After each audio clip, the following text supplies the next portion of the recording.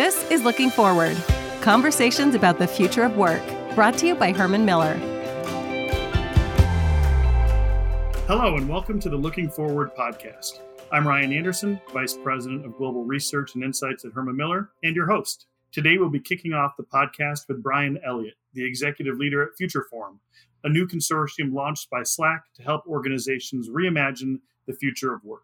Prior to leading Future Forum, Brian was the VP and General Manager of Platform at Slack, and before that, he was a product leader at Google, a startup CEO, and a consultant with Boston Consulting Group. I find Brian's perspectives on how organizations need to evolve to be both thought-provoking and highly useful, and I can't imagine a better person to join us on our first episode. Enjoy this conversation with Brian Elliott.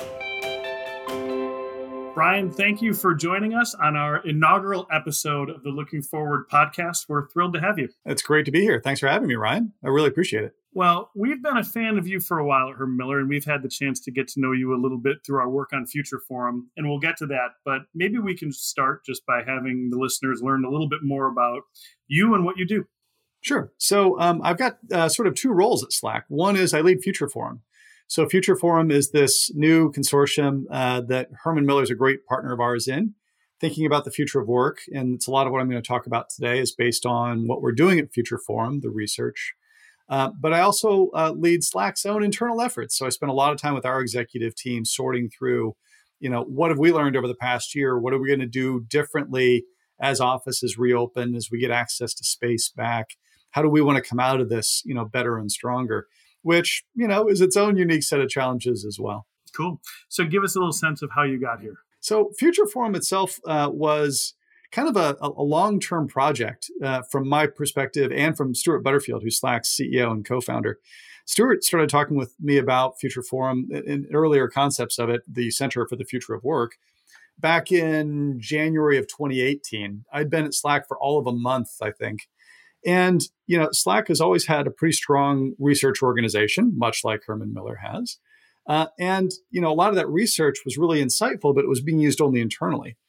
And we would also have conversations with companies and other executives about, what was going on in the world more broadly, what were they seeing in terms of trends, in terms of how do you engage talented people? How do you attract them to your organization? How do you make them more productive? And those conversations together led to we should really find a way to externalize this, not just Slack the product, but think about how we build that. It was a great idea, but kind of sat on a shelf, to be honest, for a long period of time. And I always kept a passion around it because, I've been leading teams and companies and organizations for 20 plus years now, mostly in technology. And, the thing that I've learned often through the School of Hard Knocks is the importance of culture. It's the importance of talent. It's the importance of how do you attract and engage and retain talented people. So last year, pandemic struck, and like most other companies, Slack had to make a major shift. We were only 3% remote ourselves. And very quickly, we found ourselves in conversations with executives across a wide range of companies. And it wasn't about Slack, the product. It was about, what are you doing? How are you handling this? How is your team responding? What are you worried about? And at that point, Stuart, myself, and a few others said, if we were ever going to do this, now's the time.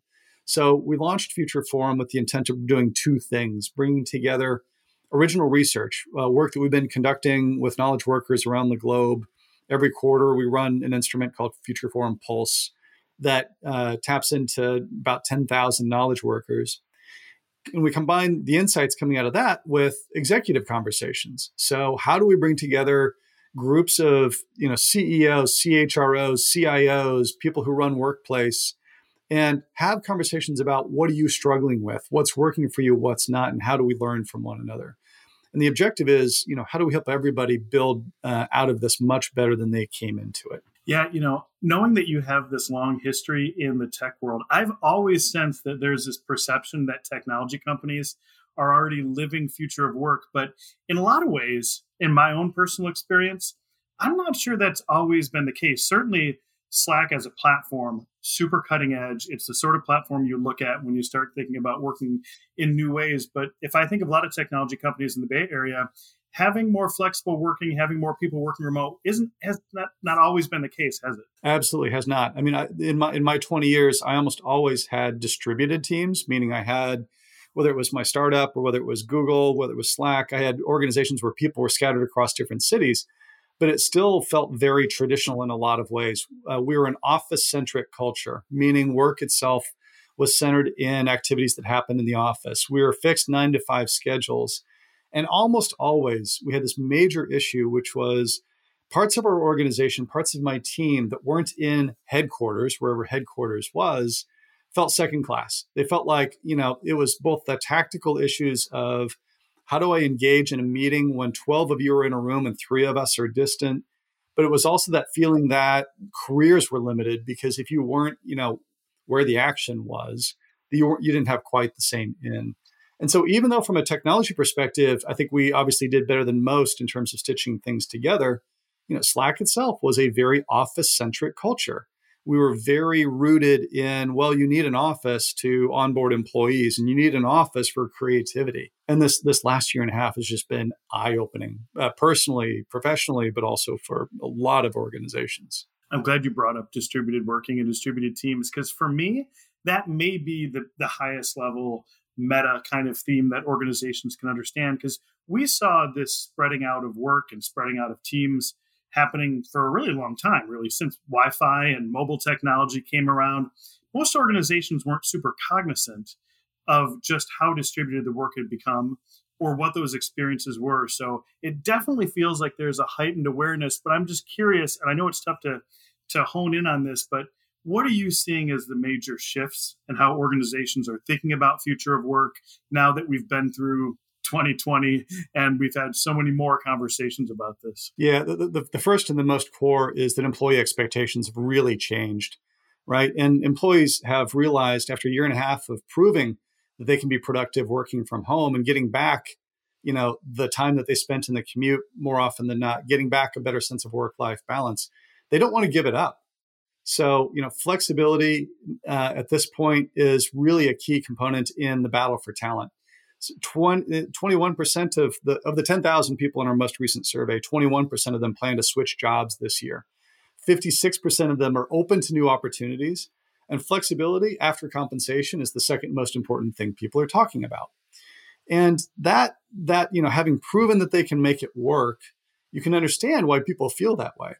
And it's not that most people want to be fully remote. In fact, most don't. Most people just want flexibility. They want the ability to access an office for camaraderie, social engagement, team belonging, team engagement. But they really don't want to have to do it 5 days a week. They really don't want to have to do it because they've proven they can do it otherwise. And it's a little more complex even than that. People talk a lot about the flexibility around where people work. It turns out that's important. 76% of people in our most recent survey want flexibility in location, but 93% want schedule flexibility, right? They want to be able to deal with, caregiving issues at home and not feel the guilt over it or not feeling like that's an impossible hurdle to overcome. They want to be able to time shift part of their day. I'm better in the morning than I am in the evening. And those kinds of accommodations become really important to people, especially people from more diverse backgrounds as it's played out. So what we've learned over the past year is if you're going to win this war for talent, if you're going to bring in the most talented, most diverse workforce, you really have to rethink a lot of the people, process, and place of how work comes together. And you have to provide that flexibility within a framework that works for your organization. But if you can, the potential is fantastic, right? Because you are able to tap into much more distributed, much more diverse workforces, and your talent retention, your engagement factors can go up appreciably. Yeah, and I think organizations are beginning to realize that flexibility equates to more equitable work experiences for people, that we can begin to even out some of that disparity that you talked about in terms of anybody who's outside of the office feeling like a second-class citizen, because I think that's been a reality for a really long time. Yeah, there's 3 really key factors to that. One, in our research, working mothers in the U.S. in particular have struggled over the course of the past year and a half. The she-cession, the fact that 1.5 million women have been forced out of the workforce in the U.S. because they couldn't balance, the work commitments and the home commitments. The reason why, especially in our survey instrument, people are asking for schedule flexibility more often than not from the women that are asking for it, it's for caregiving. situations. The other side of this is Black, Hispanic, and Asian American employees value flexibility more than white employees do. This has been interesting. It's proven out quarter after quarter as we've looked into this. Black employees, for example, have had a much better sense of belonging working remotely than white employees did. And when we've dug into this, it's the cost of code switching, it's the cost of microaggressions.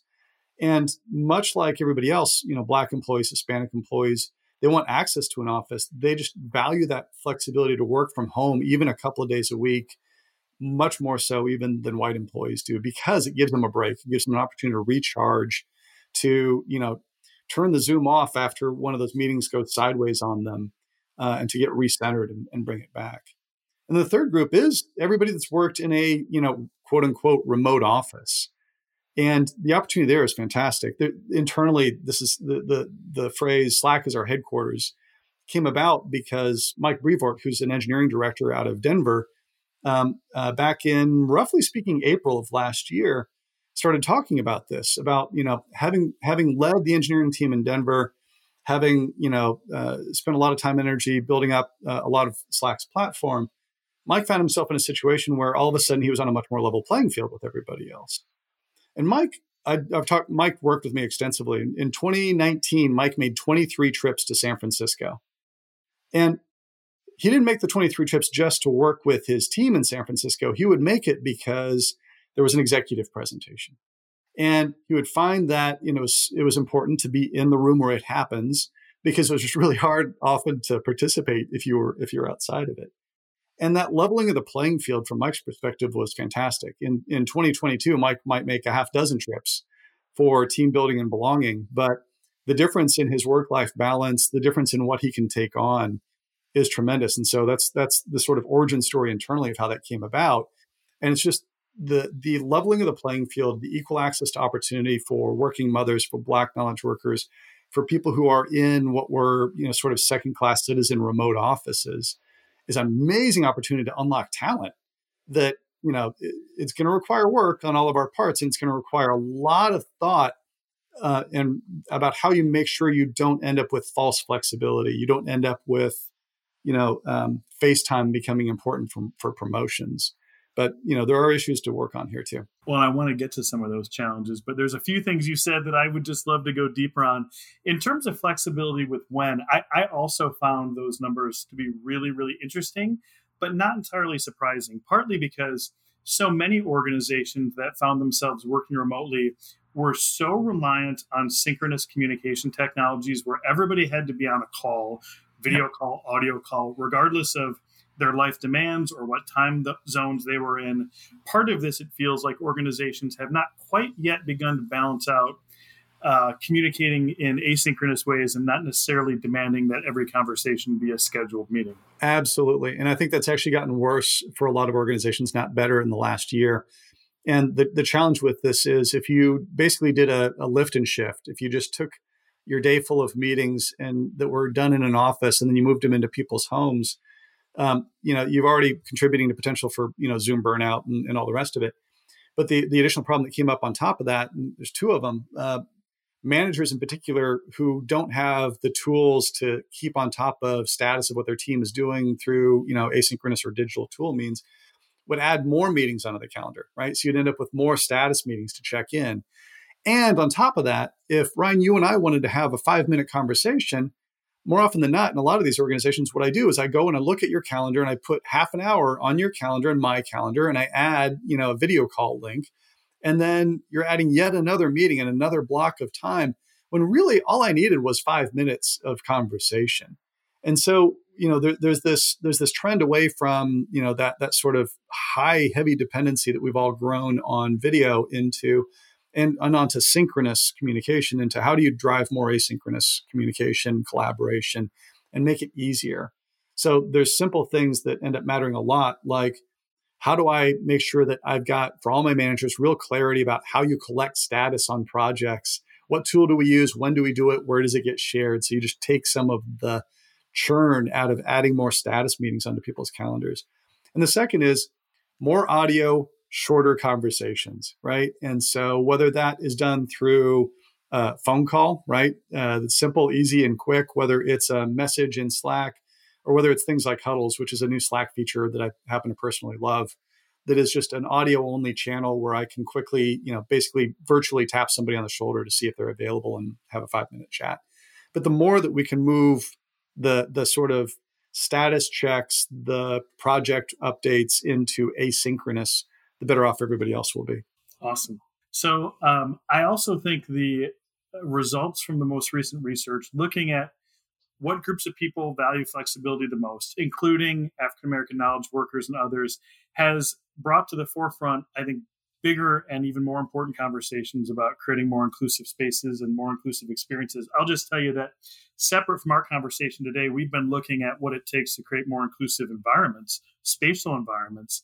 And, there's no head of a table on a Zoom call. Everyone is equally represented in their own box. And so I think we've been feeling for a long time that the built environment actually has all sorts of opportunities to help address some of this. But I think the emphasis on flexibility and its link to DE&I efforts are one of those things that CEOs, CHROs have to pay attention to.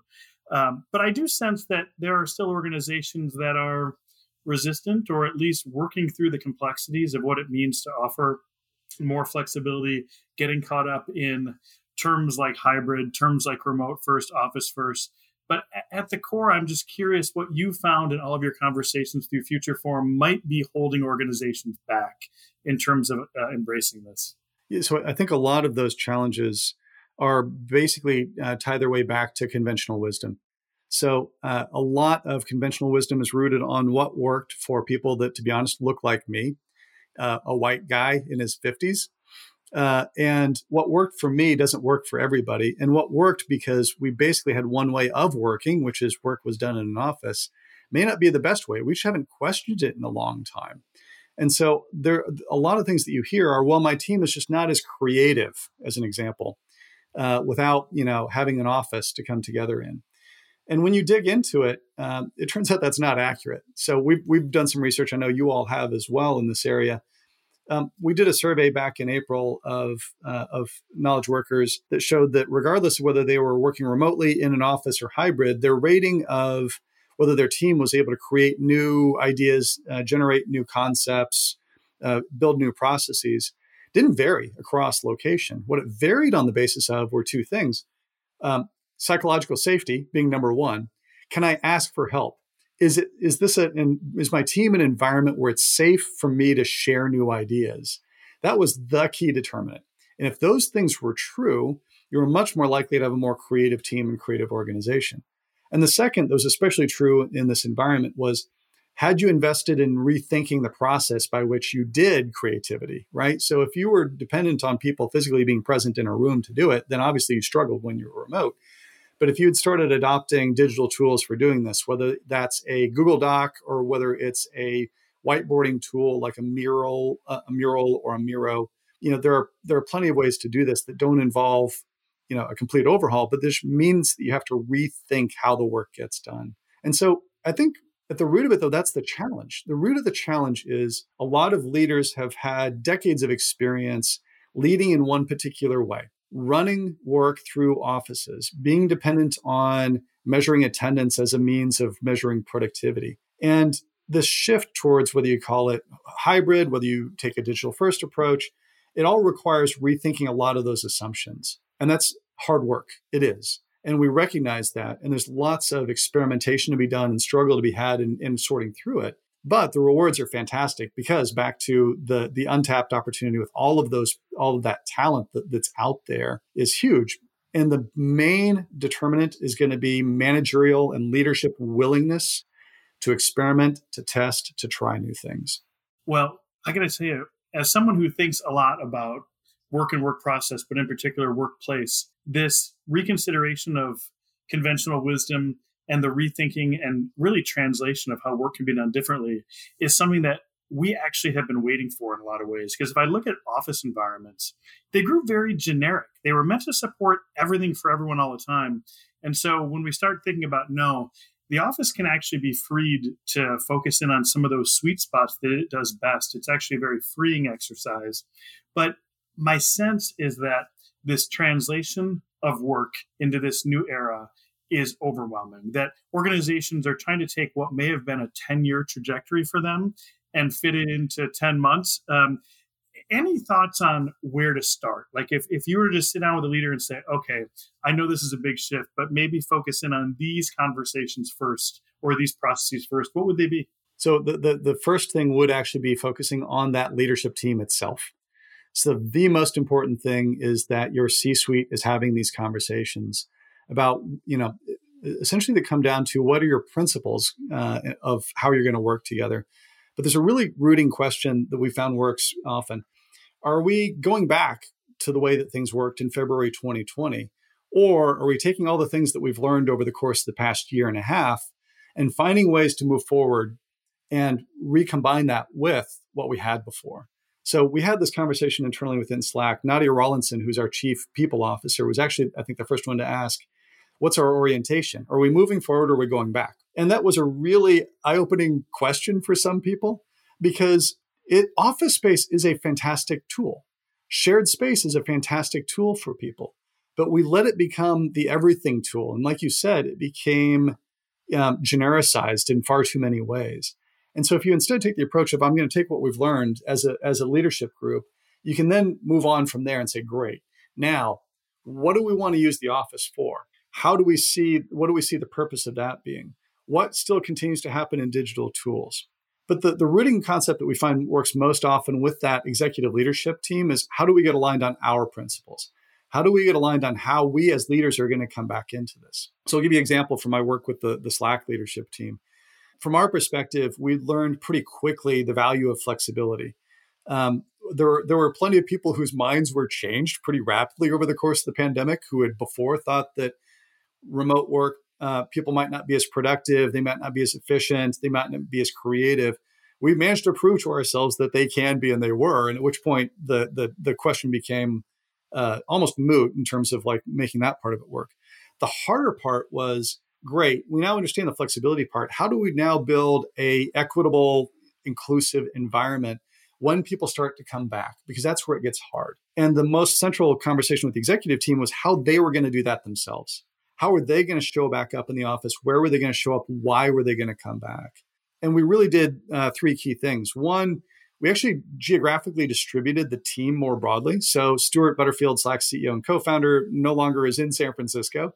Nadia, who joined us midstream through the pandemic, is based in Chicago. It was much easier to have a more geographically distributed team, but we took that a step further.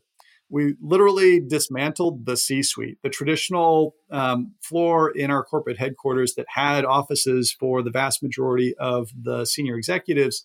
And we said, even if you are still based in San Francisco, you're going to have an office on a different floor, just as a signaling thing that was important to the organization. Second was everybody agreed that they weren't going to be in the office themselves more than 3 days a week. But the third one that was really important is this concept of one dials in, all dial in. So think back to Mike Brevoort, the guy in Denver who was dialing in from Denver for executive meetings. If all of a sudden Cal Henderson, who's our CTO and co-founder, and Tamar Yehoshua, who's chief product officer, were sitting in a room together, and Mike is trying to dial in, he's going to be very tempted to get on a plane. So those senior executive meetings, more than any other, are going to be ones where we're going to maintain a everyone dials in mantra around it. Literally to the point where the people who are instrumenting those meetings are not going to book conference rooms for them. So that doesn't work for every group and every team, but I think it's really important that executives who are setting the tone are the ones that are sort of leading the way, because the power dynamics are really important in all of this. And if you as a leadership team are aligned that flexibility is important, you also have to back it up in a way that ensures you've got an inclusive, equitable opportunity and access to you in doing that. And that really comes down to how do you show up, how do you behave, and how do you engage with your organization? That is so interesting. Those are bold steps. And I have such respect for the fact that you've embraced it at that level.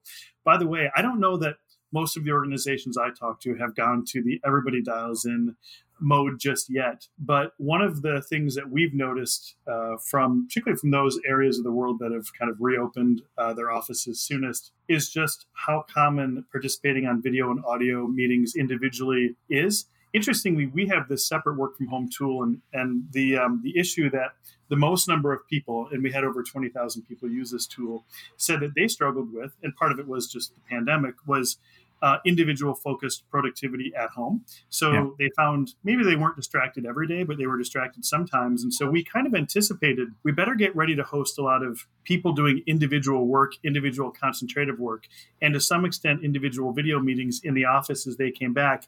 And what you're describing in terms of that individual everyone dials in phenomena seems to be something that is happening more and more. So that focus on individual focus for us has grown. Yeah. And I know I keep taking things spatially. I won't keep driving things back. But actually that is really important. And it plays out in even thinking through back to you were talking earlier on about the power dynamics that can happen when people are in an office, right? Because one of the challenges that you see, and we had people voice this too, is how much they appreciated the fact that a meeting no longer consisted of your traditional rectangular table where the senior most people were probably sitting, at one end or the other end of the table. And you could almost see the organization chart lining up, at the table and doing it. And that the move from there to a flat screen to a Brady Bunch style conversation just sort of levels the playing field for people in terms of their ability to access people and to not feel like there's a power dynamic at work in how they converse and how they work with one another. The physical aspects too are really important around how people, and as are the digital ones, around how people get individual focus time, right?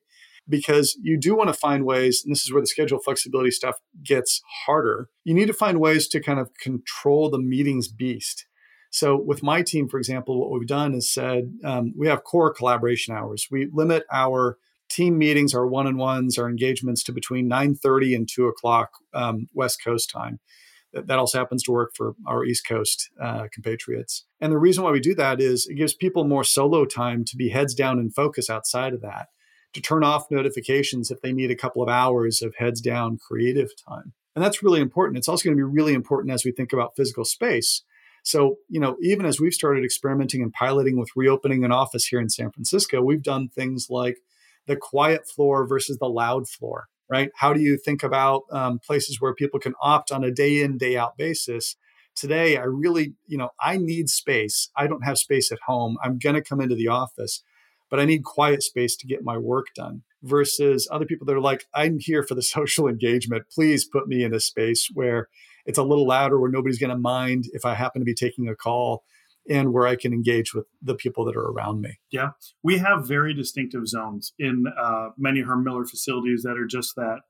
Those spaces focused on community socialization, which is particularly important for groups that may not have had a lot of interaction, or individuals that may not have had a lot of interaction with each other, and they just want to reconnect and bond. But we do designate specific areas where people know they can get heads down creative work done. And it's not necessarily getting through your emails or expense reports. It's I've got a spreadsheet that I need 3 hours on before I show it to my manager kind of work. And if you're distracted at home, it's tough to find that. Absolutely. It's really hard. I mean, I'm a writer, and my writing time, if it comes in half-hour blocks, is honestly pointless.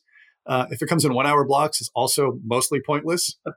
Without a good solid 2 hour block where I can literally turn off notifications and be uninterrupted and get into flow, it's really hard to do that. So we need to give people that space physically, mentally, digitally, the whole 9 yards for them to be effective. Cool. Well, let's take it back to leadership behaviors for a second. You introduced the term false flexibility earlier, and I said we were going to pause on that for a second. It's an interesting concept and one that I think is worthy of conversation among leadership teams. Tell us a little bit more. Yeah, there are real and valid concerns out there that because the people that most value flexibility are more often than not Black employees, Hispanic employees, Asian American employees, women with children, that if the people showing back up in the office, even 3 to 4 days a week, look like, somewhat older, more experienced, white male leadership, and the people that are taking advantage of flexibility don't look like them. If you end up in a situation where you are, where FaceTime is important from both a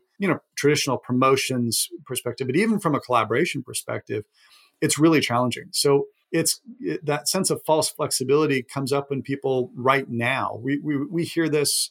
We see it in the research. We also see it, and I hear it, because as we go through an ongoing pandemic, and as people are concerned about what's going to happen with kids in school in the fall, it's more often than not, women who are the primary caregivers.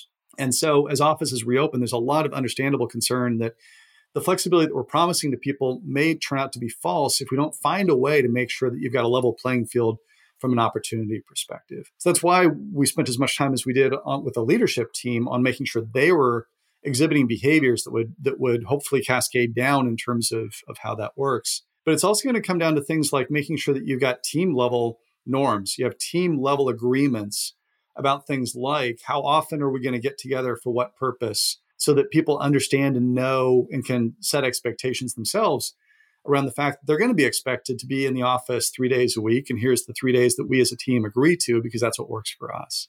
So the leadership in the top is going to have to set the tone in terms of avoiding that false flexibility. But a lot of this is also going to come down to making sure that managers are equipped to have these conversations with their teams, so that the team itself can also figure out what's going to work for them, so that it doesn't become a one-sided coin, basically, where the manager is setting the tone and everybody else has to adhere to it. Well, getting back to your previous point that, and maybe these are my words, not yours, that the power balance has, in essence, shifted towards the employee. And if employees are looking at their employers to determine how authentic this flexibility is, if it's truly not lived out in the way that it's promised, that could have very negative effects for organizations. Absolutely. The things that I get concerned about is when we start getting into individual work team leaders, people managers, presenteeism and measuring productivity not based on outcomes, but just where you are, the hours you work, et cetera, may be one of my biggest concerns related to false flexibility, because it's one thing to say, sure, work more flexibly. But if in essence you're measured based on where you're perceived to be, that's not going to work out very well. And I don't think it's a particularly good measure of productivity to begin with. So somehow organizations are going to have to get better at establishing and measuring goals and outputs. Absolutely. And this comes up in our executive conversations very regularly. There's a real concern that we have essentially under-trained, under-tooled our frontline managers, right? Frontline managers in our survey over the past year and a half have been far more stressed than individual contributors or senior executives. And it's sort of understandable because, they often lack the networks that senior executives have. They lack the experience, but they're the ones that are dealing day in, day out with individual, people's challenges. And if as a frontline manager, you basically are defaulting or have defaulted into, FaceTime, into, number of hours that people are showing up as your method of understanding whether or not somebody is, productively working for you or not, working remotely has caused you a lot of stress. And you may be exactly the person that is looking forward to the office reopening because you can go back to kind of your pretty basic tools that honestly weren't very effective in the first place, but they kind of worked. And if that's the case, then we do have an issue. I think what we're trying to get people to be more focused on, and what we're seeing increasingly, is how do you measure outcomes, right? How do you think about, a customer service team? The metrics are going to be customer satisfaction, what's your net promoter score, and all the usual efficacy and productivity ones. It's harder when you get into marketing organizations. It's harder when you get into product and engineering. But there absolutely are ways to do it that get at making that actually force a little discipline that's actually good for all of us, which is, what are the goals for our team? What are the most important things for us to achieve? What measures can we put around that about whether or not we're getting there effectively? And how do we change in a course if it's not happening? So the more that we can move to outcome-driven metrics of teams and therefore of people, the better the performance of the team will be in the first place. But it's going to require work. It's going to require investment. And it requires more training for managers who may not have that skill set, may not know what to do. So what we've found, at least internally and in conversations with other organizations, is you have to get pretty tactical. You have to give people very explicit, back to things even like status meetings, give them much more explicit, here's the tool to use, here's when to do it, here's when to communicate it. Here are ways to run, a one-on-one to make sure it's focused on what are key deliverables. Here's how to make sure that you've got explicit priorities for your organization. The more that we can give first-time managers those sorts of tactical tools, it means they don't have to learn everything. It means they can adapt those tools and do something with it, as opposed to feeling like they're floundering. Awesome. Well, that is a fantastic place for us to begin to wrap up. But let me ask you one last question.